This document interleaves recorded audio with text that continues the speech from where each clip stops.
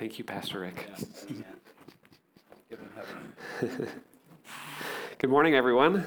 Good morning. I have Pastor Rick's Bible, so I had to steal it because he's got giant print font. And I only brought a little travel Bible that I can barely see, so this will be helpful for all of us. Oh, man. I forgot to turn to my first page here, sorry. It is a lot of pages.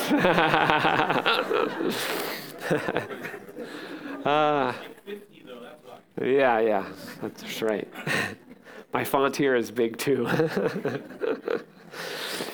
I am so blessed. It is so good to see you all. And if you need a Bible, please feel free to raise your hand. The ushers would love to hand you a Bible so you can follow along with us this morning. We're going to be in 1 Timothy chapter 4, and I get to fellowship with you every week. You just don't know it. I can see you through the camera, but you guys can't see me. So I know that you've been in 1 Peter and 2 Peter now, and one of the main kind of themes through that book has been false teachers and false teaching. And so as I was praying about what the Lord would have us to look at this morning to kind of stay with that theme, we're going to be in 1 Timothy chapter 4. But before we get started, I want to apologize. A couple months ago when I was here, I had a sign-up sheet for people to take people's email addresses for a newsletter. And then I lost that in transit. So if you haven't received a newsletter, that's why. If you're interested, you can come see me. But my wife also started a blog. She kind of resurrected a blog that she actually forgot about until she tried to go to WordPress, and she realized, oh, that email's already taken. And then we realized that we had a blog. So if you'd like to follow us on the blog, you can either write that down or just take a picture of it. And you can kind of follow our crazy adventures in Thailand. And with that, I'd like to invite you to stand with me this morning and as we read in honor of God and His Word. And we'll just read a little chunk from 1 Timothy chapter 4, because we'll go through the whole chapter this morning, but we'll just read the first 6 verses, my first section, okay? So 1 Timothy chapter 4, verse 1, Paul tells Timothy, "Now the Spirit expressly says that in latter times some will depart from the faith, giving heed to deceiving spirits and doctrines of demons, speaking lies in hypocrisy, having their own conscience seared with a hot iron, forbidding to marry, and commanding to abstain from foods, which God created to be received with thanksgiving by those who believe and know the truth. For every creature of God is good, and nothing is to be refused if it is received with thanksgiving. For it is sanctified by the word of God and prayer. And if you instruct the brethren in these things, you will be a good minister of Jesus Christ, nourished in the words of faith and of the good doctrine which you have carefully followed." Let's pray.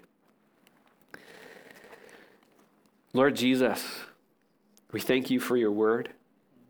We thank you for the opportunity to come here this morning, to fellowship with one another. Lord, to hear from you. We ask, God, that you would fill us with your Spirit, that you would give us willing hearts to receive all that you specifically want to speak to each one of us individually. Lord, that you give us ears to hear. Lord, and that you would use this time, Lord, to be one of transformation. Lord, that you would be making us more and more into your image as we gather this morning. Lord, we pray that you'd bless the other churches on the island, with the other fellowships. And Father, we ask too that you would help us, Lord, to realize that these things that we're going to talk about, it's not on our own strength, but it's by your grace. So help us to rest in that truth as well. We pray this in your name, Jesus. Amen. Before you take a seat, please shake a hand, hug a neck, say hello to someone next to you. You know, almost everything in life that we purchase, it comes with an instruction manual. When we buy appliances, from a toaster to a bookshelf, and everything in between, it comes with some kind of instruction manual. And often those instruction manuals, they'll begin with some kind of warning. Do not do this. And then it gives us practical steps for the proper use of the product. And then it can also finish with some kind of advisement for long-term care. And in a sense, that's our passage this morning. It's a passage where Paul instructs his young protege, Timothy, who was the overseer of the church of Ephesus. And part of Timothy's responsibilities were standing against false teaching, safeguarding public worship, and developing mature leadership within the church. And in this specific chapter, Paul, he's going to emphasize the character and the work of a good minister of Jesus Christ. And he begins by reminding Timothy that there is a spiritual darkness at work behind false teachers. Like the instruction manual, he's going to begin with a warning. And then Paul, he's going to encourage Timothy in 3 primary areas. So if you're a note taker this morning, number 1, the first area that Paul encourages Timothy in is to preach good doctrine. The second area is to practice good doctrine. And the third area is to progress in that good doctrine. The preaching follows the warning, and the practice, like the practical steps for proper use in the instruction manual, then while our progress is like that advisement for long-term care. It's these 3 things that we want to consider in our time together this morning. How each of these areas can promote not only personal growth and maturity in our walk with Jesus, but also in the lives of those around us. Okay, so we want to look at the first section. If I can draw your attention back to verses 1 through 6 in our text. And in this section, we're going to see that preaching good doctrine is key to spiritual growth and maturity in Christ. And again, there's a warning Paul started with here against false teachers and false doctrine. And so, my brothers and my sisters, we have to realize that we're in a spiritual battle. That there's an enemy out there that's constantly working against each one of us. Preaching and promoting a false doctrine, deceiving spirits, and doctrines of demons is what Paul says there in verse 1. Knowing this, we cannot allow ourselves and those that we love and serve to fall prey to that enemy. And if we're not aware, it can happen, right? That's what's happened to these false teachers themselves. Paul, as Paul describes in the chapter, Paul, he tells us that they had begun to give heed to, right? He says giving heed.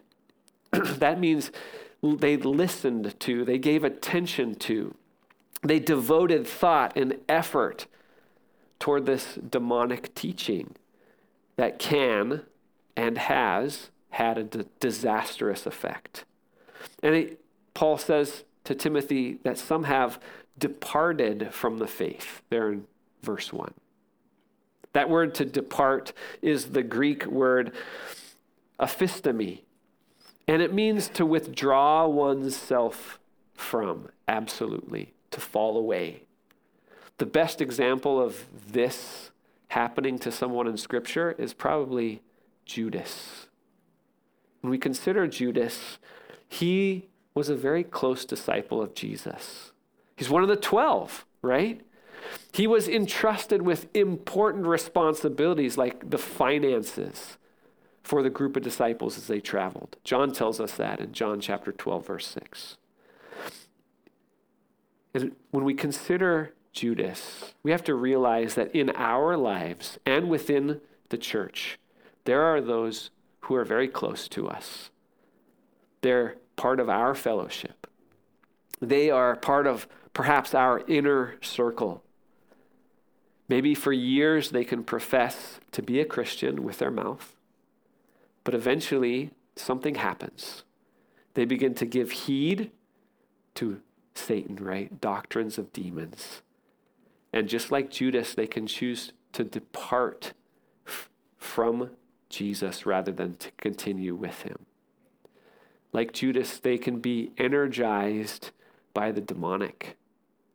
Luke chapter 22, verse 3, and John chapter 13, verse 27 tell us that Satan entered into Judas.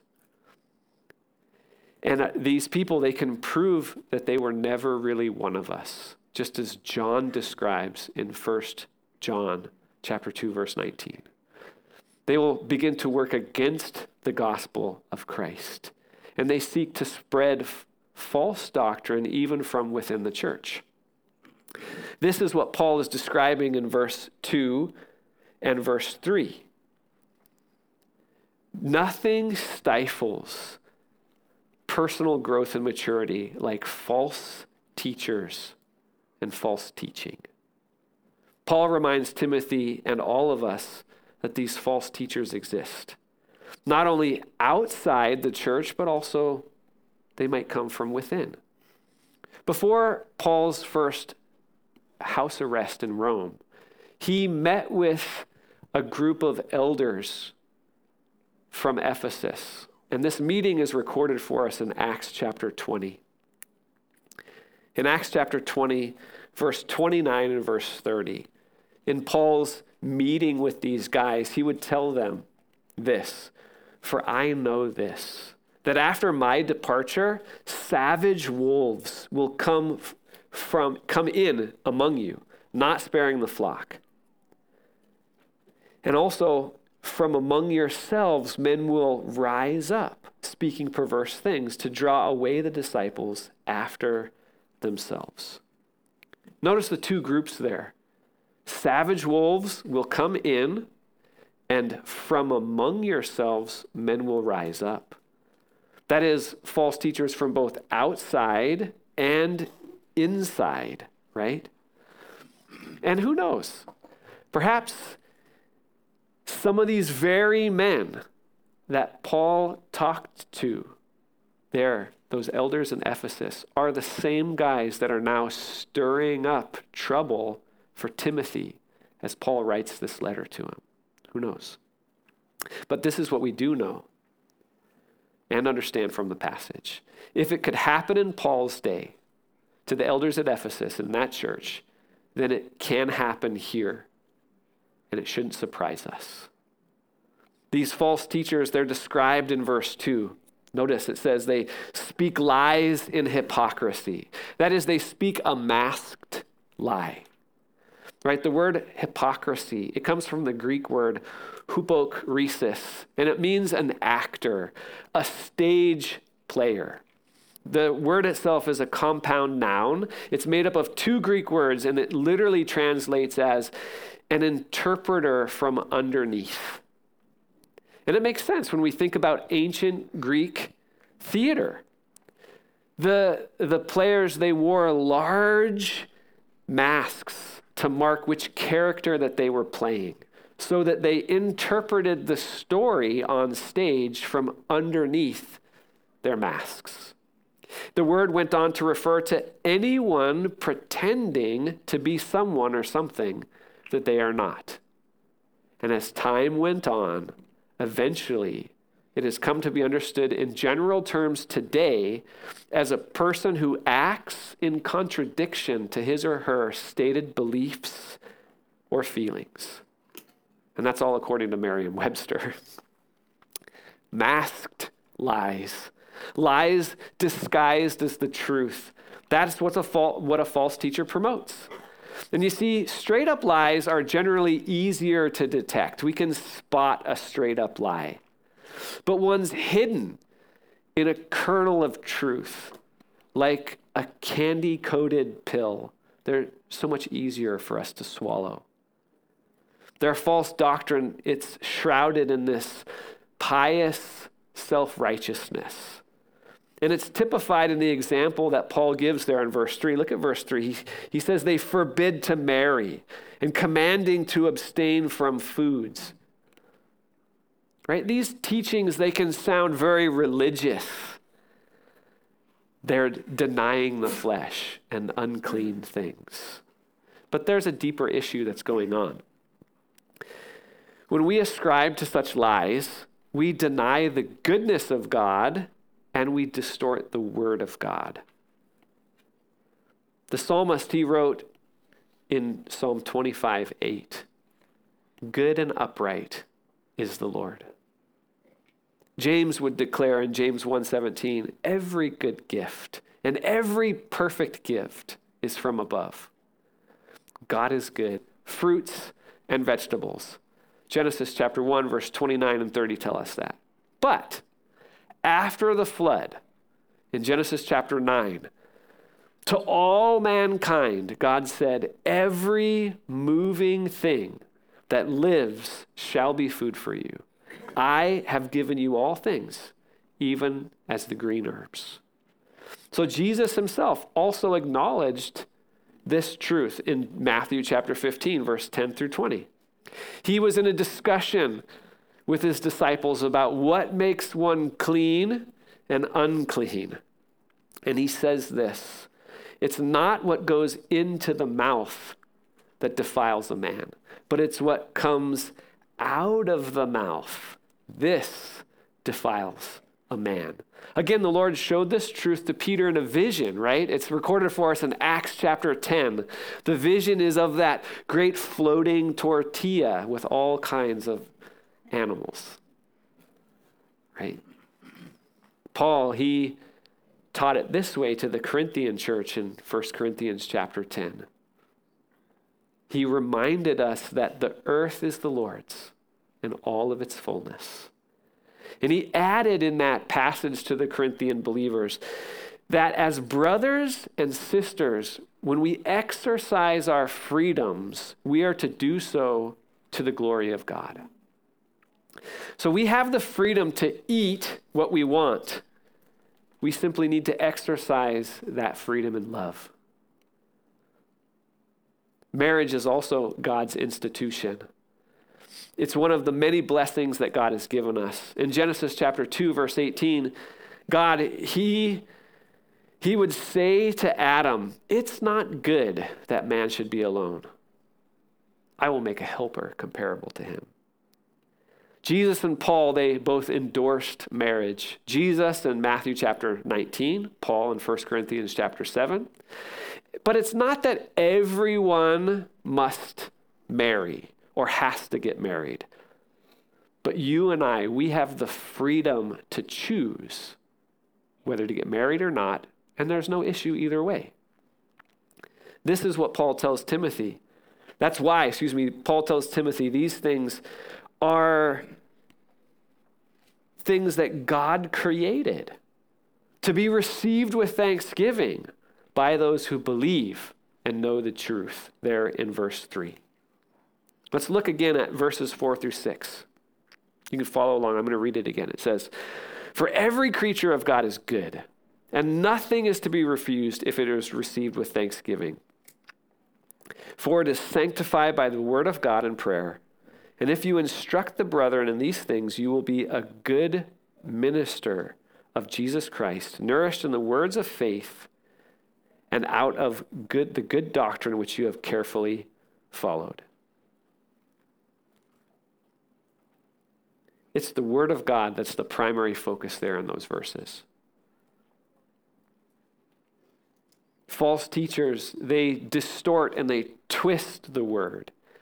But we're to hold fast to good doctrine. We're to be actively instructing others in it, preaching it not only to ourselves, but to those around us. Preaching the word combats the work of the enemy. And so Paul encourages Timothy, instruct the brethren in these things, there in verse 6. That is, preach good doctrine. Understand and teach the truth. That's what a good servant of Jesus Christ does. It's a distinction between the false teachers and the servants, the true servants of Jesus, whether or not they preach good doctrine. And there's a great benefit from this type of service. One benefit is noted there in verse 5, for it is sanctified by the word, right? The word of God and prayer sanctifies. Sanctification there in verse 5, it's the Greek word hagiadzo, and here it's simply understood as to cleanse externally, to purify. It reminds us, though, that we are not just physical beings in a physical world, but we are also spiritual. We have a relationship with the living God, the Creator, who is good and honors our relationship with Him, one that's built on the proper understanding and full of thanksgiving. God, He cleanses the good things that He gives us, and we can be grateful for it and for them. And there's a clear relationship between this cleansing and the Word of God. Consider with me the prayer that Jesus would pray in the Garden of Gethsemane. John chapter 17, verse 17, right? He prays for you and for me, and He says, sanctify them by your truth. Your word is truth. Jesus, He asks the Father, cleanse and set each apart by your truth. And then He defines what that cleansing truth is, the Word of God. In John 15:3, Jesus would tell the disciples, you are already clean because of the word that I have spoken to you.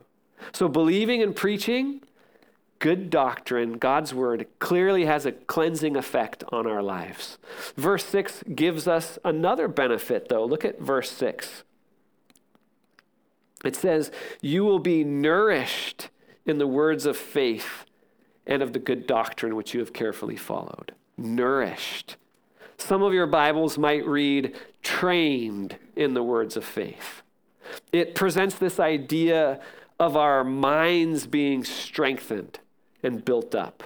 Something nourished is something well fed for growth to take place in order to keep one healthy, right? The Word of God, good doctrine, it makes us spiritually healthy and strong. Remember our Lord's words to Satan. When Satan tempted Jesus in the wilderness, Jesus would reply, it is written, man shall not live by bread alone, but by every word that proceeds from the mouth of God. Matthew chapter 4, verse 4. So the Word of God for the believer is as essential a source of life and vitality spiritually as physical food is for our body. Peter wrote in his first epistle in chapter 2, verse 2, as newborn babes, desire the pure milk of the word, that you may grow thereby. May we always desire, hunger, and thirst for God's word, and for that good doctrine, which will strengthen us and cause us to grow into maturity in Christ Jesus. Amen? Amen. So, preaching good doctrine is key to spiritual growth and maturity. Our second section, verses 7 through 12.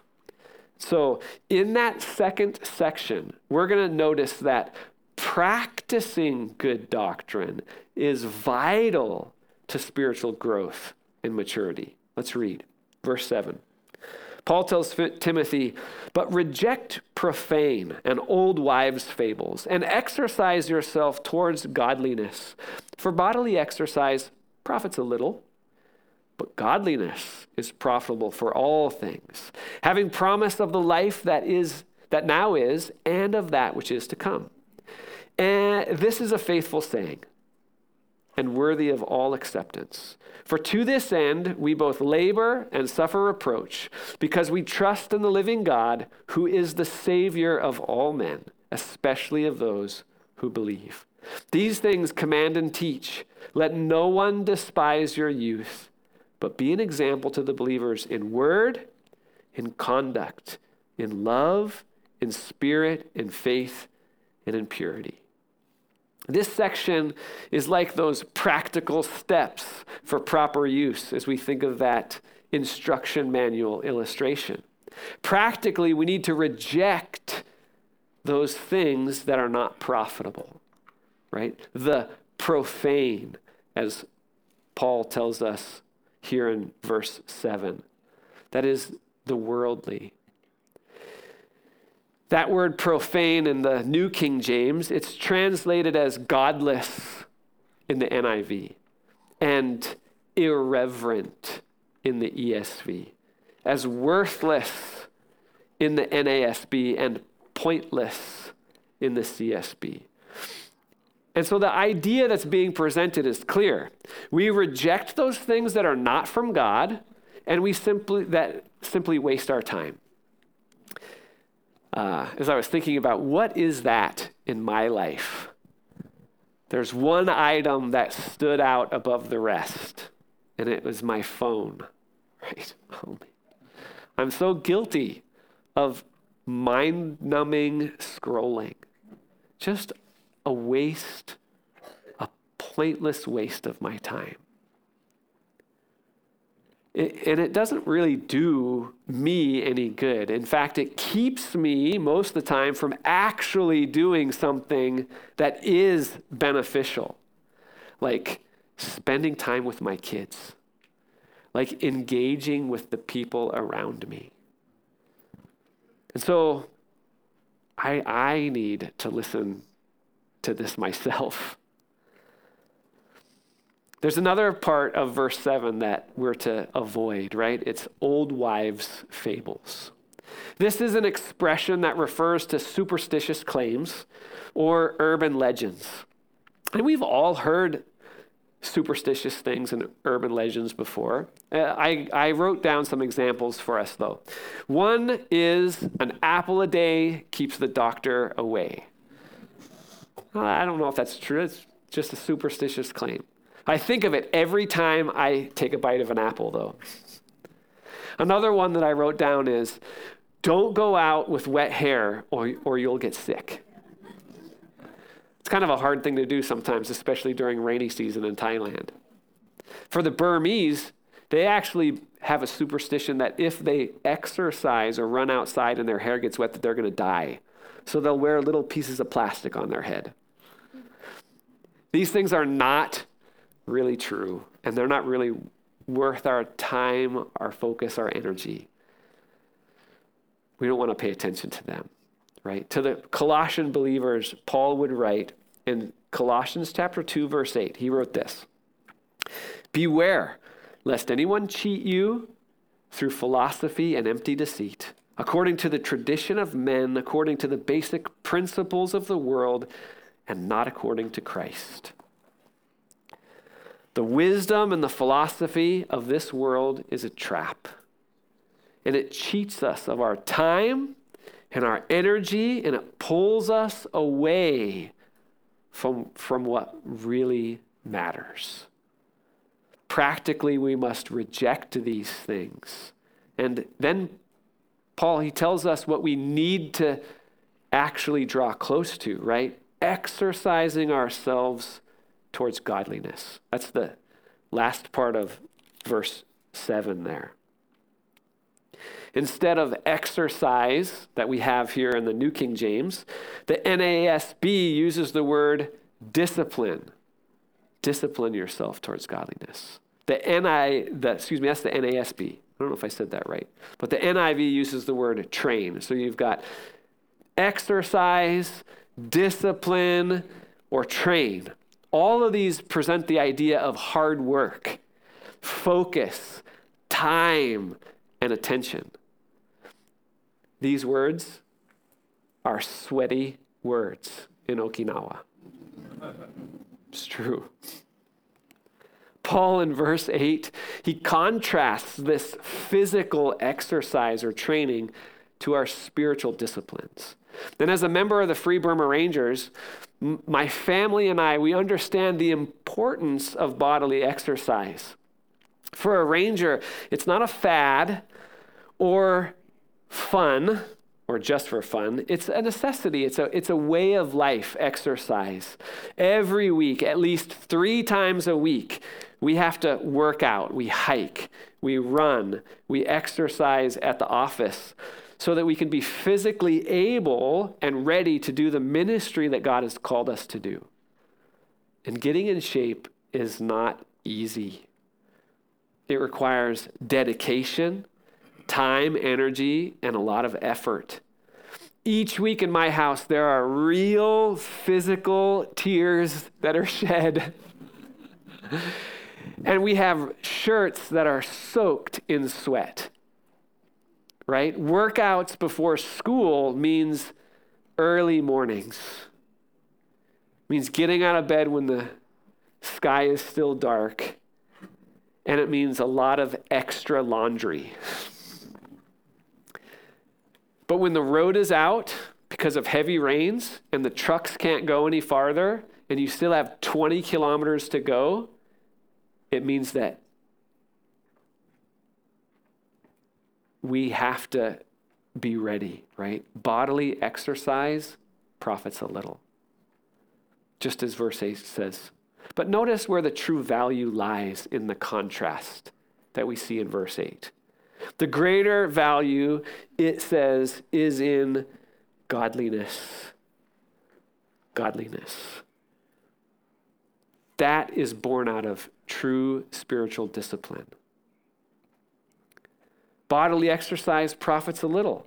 There's benefit here on earth. It can be a means of ministry. It can be a means of transportation, endurance. It can even promote good physical health.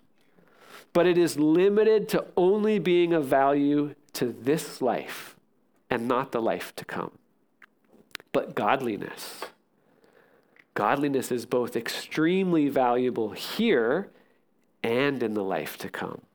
Godliness is of eternal significance. It impacts my life and it impacts the life of all those around me, right? And godliness is like being in good physical shape. It is spiritual health, and it requires a focused, intentional work, a labor, and a discipline to achieve. Godliness doesn't happen on its own, and it doesn't happen overnight. And notice Paul's language in verse 10. He says, "For to this end we both labor and we suffer reproach because we trust in the living God, who is the Savior of all men, especially of those who believe." Paul, he suffered and he agonized in his spiritual discipline. To the Corinthian believers, Paul, he would write in 1 Corinthians chapter 9, verse 27. He says, "But I discipline my body, and I bring it into subjection, lest when I have preached to others, I myself should become disqualified." That word there in verse 27, in the New King James, discipline. In other translations, it's, I beat my body, I buffet my body. It's this picture of beating oneself into submission of holiness. And so I want us all to consider 2 questions as we think about this idea this morning. Number 1, how hard do I work at godliness? And number 2, when was the last time I labored and strived for holiness? If I'm perfectly honest with you, I have to confess that I don't work as hard at those things than I expend my effort and energy on things much less beneficial. Just to be honest. Now, some of you might be thinking, hey, this work, this labor, this holiness, this sounds pretty legalistic, Kevin. What's the deal? We are saved by grace. Let's not make any mistakes. Through faith, and it's not of ourselves, but it's the gift of God, not of works, lest anyone should boast. That's correct. Salvation is God's work in us. And we simply respond to God's grace in faith. And we can do nothing apart from Jesus Christ. That's what he would tell us in John 15:5. But the process of godliness, becoming more and more like Christ, it's a partnership. It's a partnership with God, and it's born out of our relationship with him. All relationships are a two-way street, right? The development of relationship requires effort on both parties. St. Augustine, he said it this way: pray as though everything depends on God, and work as though everything depends on you. Paul, he says it this way in 1 Corinthians 15:10. Paul says, "But by the grace of God, I am what I am, and his grace towards me is not in vain. But I labored more abundantly than they all, yet not I, but the grace of God that was in me." This is why Paul can say here in our text in verse 10, it is to this end that we both labor and suffer reproach, because we trust in the living God, who is the Savior of all men. The practice of good doctrine, living it out as you walk in this life, is the evidence of God's abundant grace at work in your life to God's glory. And this is not only beneficial to you and me as believers, but our godliness is also beneficial to all those around us. Look at verse 12. Paul tells Timothy, "Let no one despise your youth, but be an example to the believers in word, in conduct, in love, in spirit, in faith, in purity." Exercise in godly living helps us to become a good example in six areas. Number one, it helps us to be a good example in word, right? Our speech, it needs to be honest and loving. Paul would tell the Ephesians in Ephesians chapter 4, verse 15, that they are to speak the truth in love.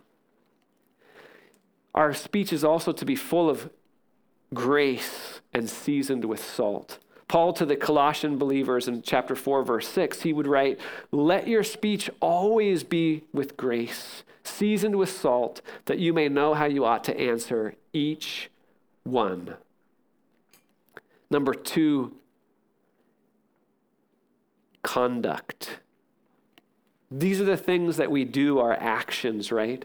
A life controlled by the word of God. That's what our life is to be. All actions, not just lip service, as Paul says in Titus chapter 1, verse 16. Number three, in love. That's the motivation of our lives. We don't serve to be honored by men, but because we love God and we love others. 1 Corinthians chapter 16, verse 14, Paul writes, "Let all that you do be done with love." Number four, in spirit. And this fourth area that we're to be an example in, it's not in many manuscripts, but it really speaks to our attitudes, that inner excitement that we are to have as a child of God. Paul, he wrote to the Thessalonian believers in 1 Thessalonians chapter 5, verse 16, and he says, rejoice always. That type of spirit is what could cause Paul to sing and with Silas while he was in prison, as we see in Acts chapter 16. Number 5, it says in faith. That implies that we are to trust God and we're to live a life that is faithful to him. Romans chapter 14, verse 23 tells us, whatever is not from faith is sin.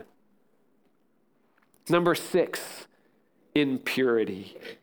This is important because as we live in this present evil world, we're going to be faced with so many different temptations that it's imperative that we keep our minds clean and our hearts and our bodies. The psalmist wrote in Psalm 119, verse 9, and he asks the question, how can a young man cleanse his way? And then the psalmist would give the answer to that question by taking heed according to your word. Godly living is not just helpful to us and to other believers, but it also has a great positive influence on the lost world around us. All that many may ever see and know about God comes from watching your life as you live it out for Jesus. And we can't let age be an excuse for how we conduct ourselves. Right? Paul told Timothy, let no one despise your youth. And that word youth is a really interesting word. It's used from people that are very young to people that are around 40 years old, like myself. And so no matter what age you are, we together, we're to be a good example for others to follow. We want to practice good doctrine because it will help us to grow and mature in Christ. And if you struggle with spiritual disciplines like I do, this is what we can do together. We pray for grace upon grace and more grace at work in our lives. Amen? Okay, our third and final section for this morning is verses 13 through 16. Let's read it. It says, till I come, give attention to reading, to exhortation, to doctrine. Do not neglect the gift that is in you, which was given to you by prophecy, by the laying on of the hands of the eldership. Meditate on these things. Give yourselves entirely to them, that your progress may be evident to all. Take heed to yourself and to the doctrine. Continue in them. For in doing this, you will save both yourself and those who hear you. Progress in good doctrine. This is our advisement for long-term care, right, with our instruction manual. Paul, he's pointing Timothy forward. He's directing him in movement with the things to continue in, telling him how, what to progress in.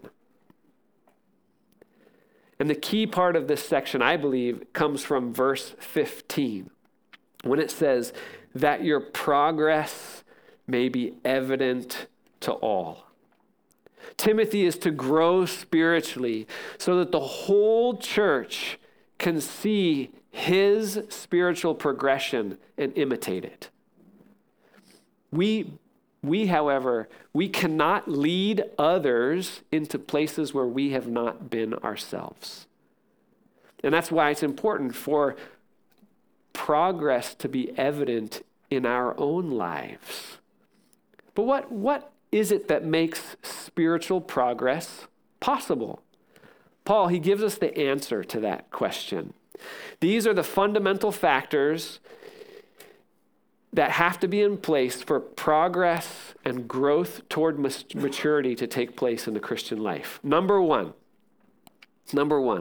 we have to emphasize God's word. Look at verse 13. Give attention to reading, to exhortation, and to doctrine. right? Paul tells Timothy, give attention to. That means devote yourself to, be completely absorbed in.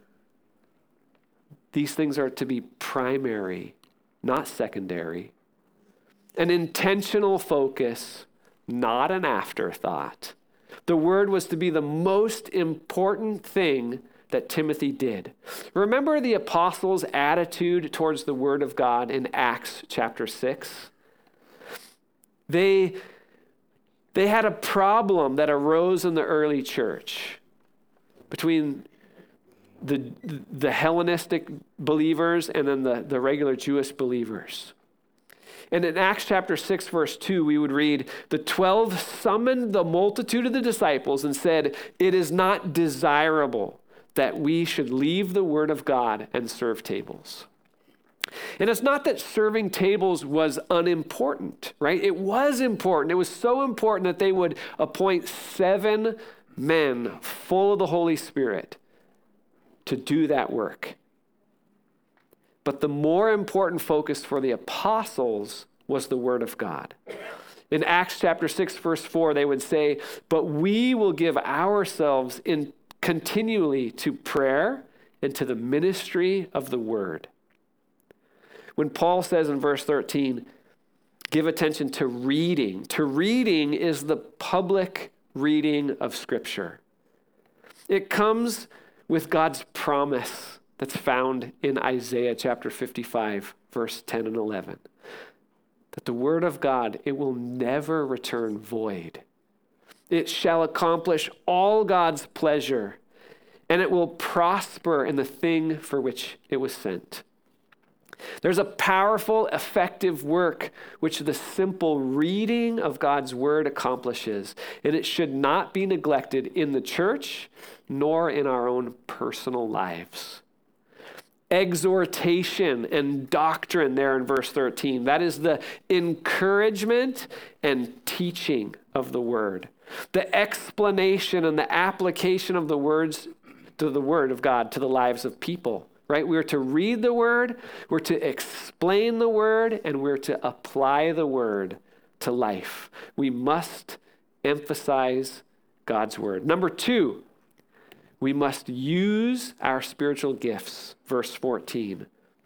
Paul told Timothy, do not neglect the gift that is in you. All believers receive the gift of the Holy Spirit upon conversion. The moment that we place our faith and trust in Jesus Christ, we receive God's Holy Spirit who dwells in us. 1 Corinthians chapter 6, verse 19 and 20, we are the temples of the Holy Spirit. He resides in us. But we also receive at least one gift from the Holy Spirit. Paul talks about these gifts in 1 Corinthians chapter 12. And then he would tell us the reason for these gifts in Ephesians chapter 4, verse 12. It's for the equipping of the saints, for the work of the ministry, for the edifying of the body of Christ. But Paul here, I believe, is describing something more. God can and often does impart some special spiritual gift for a specific task or place in ministry. This Timothy received when the eldership prayed for him and laid their hands on him. But for some reason, he neglected to use his gift. And Paul would even write to him again in 2 Timothy chapter 1, verse 6, again encouraging, hey, stir up the gift that is in you. We don't know exactly what this specific gift was in Timothy's life, but we do know this. God, who calls us, will also equip us to do the work. As the saying goes, where God guides, God provides. And that's not just in material things, but spiritually, we're gifted in that which is necessary to complete the tasks at hand. We must, however, not be passive. We must use God's gift. We must develop them wherever God places us for ministry. Number 3, we must be given entirely to Christ. Look at verse 15. It says, meditate on these things, give yourselves entirely to them. It means that we need to care for.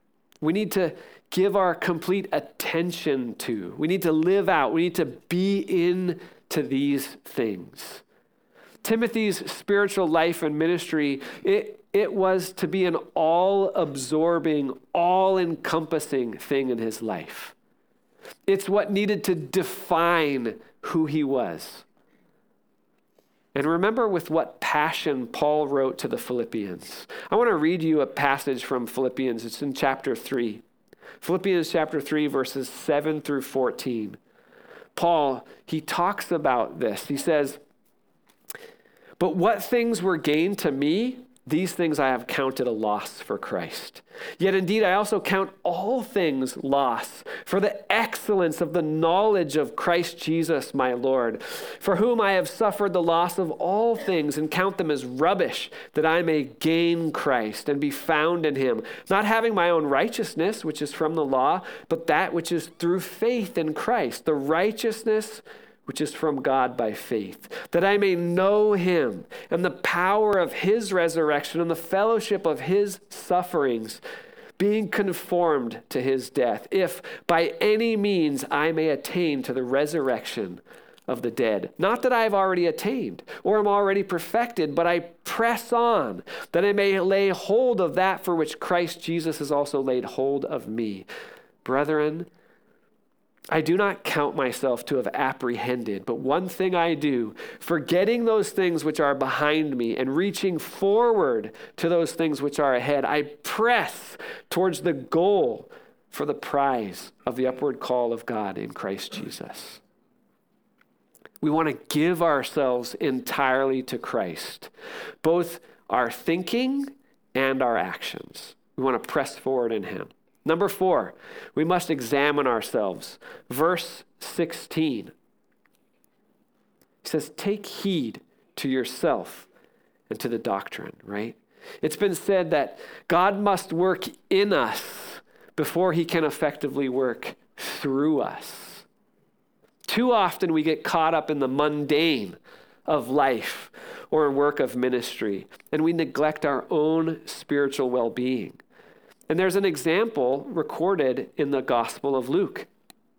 In the Gospel of Luke, we have this picture of Martha and Mary. And Martha, she's distracted with much serving, so much so that she begins to complain. She complains against the Lord and she complains against those that she serves, right? She says in Luke chapter 10, verse 40, it says, "Lord, do you not care that my sister has left me to serve alone? Therefore tell her to help me." And Jesus answered her and said to her, "Martha, Martha, you are worried and troubled about many things, but one thing is needed, and Mary has chosen that good part, which will not be taken away from her." If we are not careful, we may neglect our spiritual well-being in our service to others. And if we do, we'll begin to complain against God and against those we serve. And we can become embittered. We can burn out. And we can fall prey to all kinds of sin and temptation. So we need to be careful. We need to intentionally take spiritual inventory of our own lives as we progress in that good doctrine for salvation. And Paul tells Timothy there at the very end, the last part of verse 16, that if we do this, you will save both yourself and those who hear you. Now, we in and of ourselves, we cannot save people. Only Christ saves. The scriptures in total make that very clear. But Christ, he has chosen to bring salvation to people through church members, right? You and I, parts of the body of Christ. And healthy churches mean healthy displays of the gospel to a lost world, which results in men and women getting saved and coming to Christ. So, in conclusion, We want to grow and mature in Christ, and we do so by preaching good doctrine, by practicing good doctrine, and then by progressing in that good doctrine to God's glory. Amen? Let's pray. Lord Jesus, we thank you for your word. We thank you for the truth, Lord, those practical principles, Lord, that can lead us and guide us. But Lord, we also want to realize that we cannot do these things in and of our own. Lord, apart from you, we're just selfish sinners. So Lord, we ask, God, that you would give us your grace, that it would be your work in us, Lord, that allows us to desire to spend time with you in prayer, to develop those good spiritual habits, Lord, to take the time to read and then to have a life that lives out and practices and progresses towards maturity and spiritual growth in faith as we walk with you, Jesus. So please do that work in us. And Lord, that it wouldn't be a burden that we carry, but that we would just rest under the shadow of your wings as you carry us along closer and closer to you through this life. We pray this in your name, Jesus. Amen.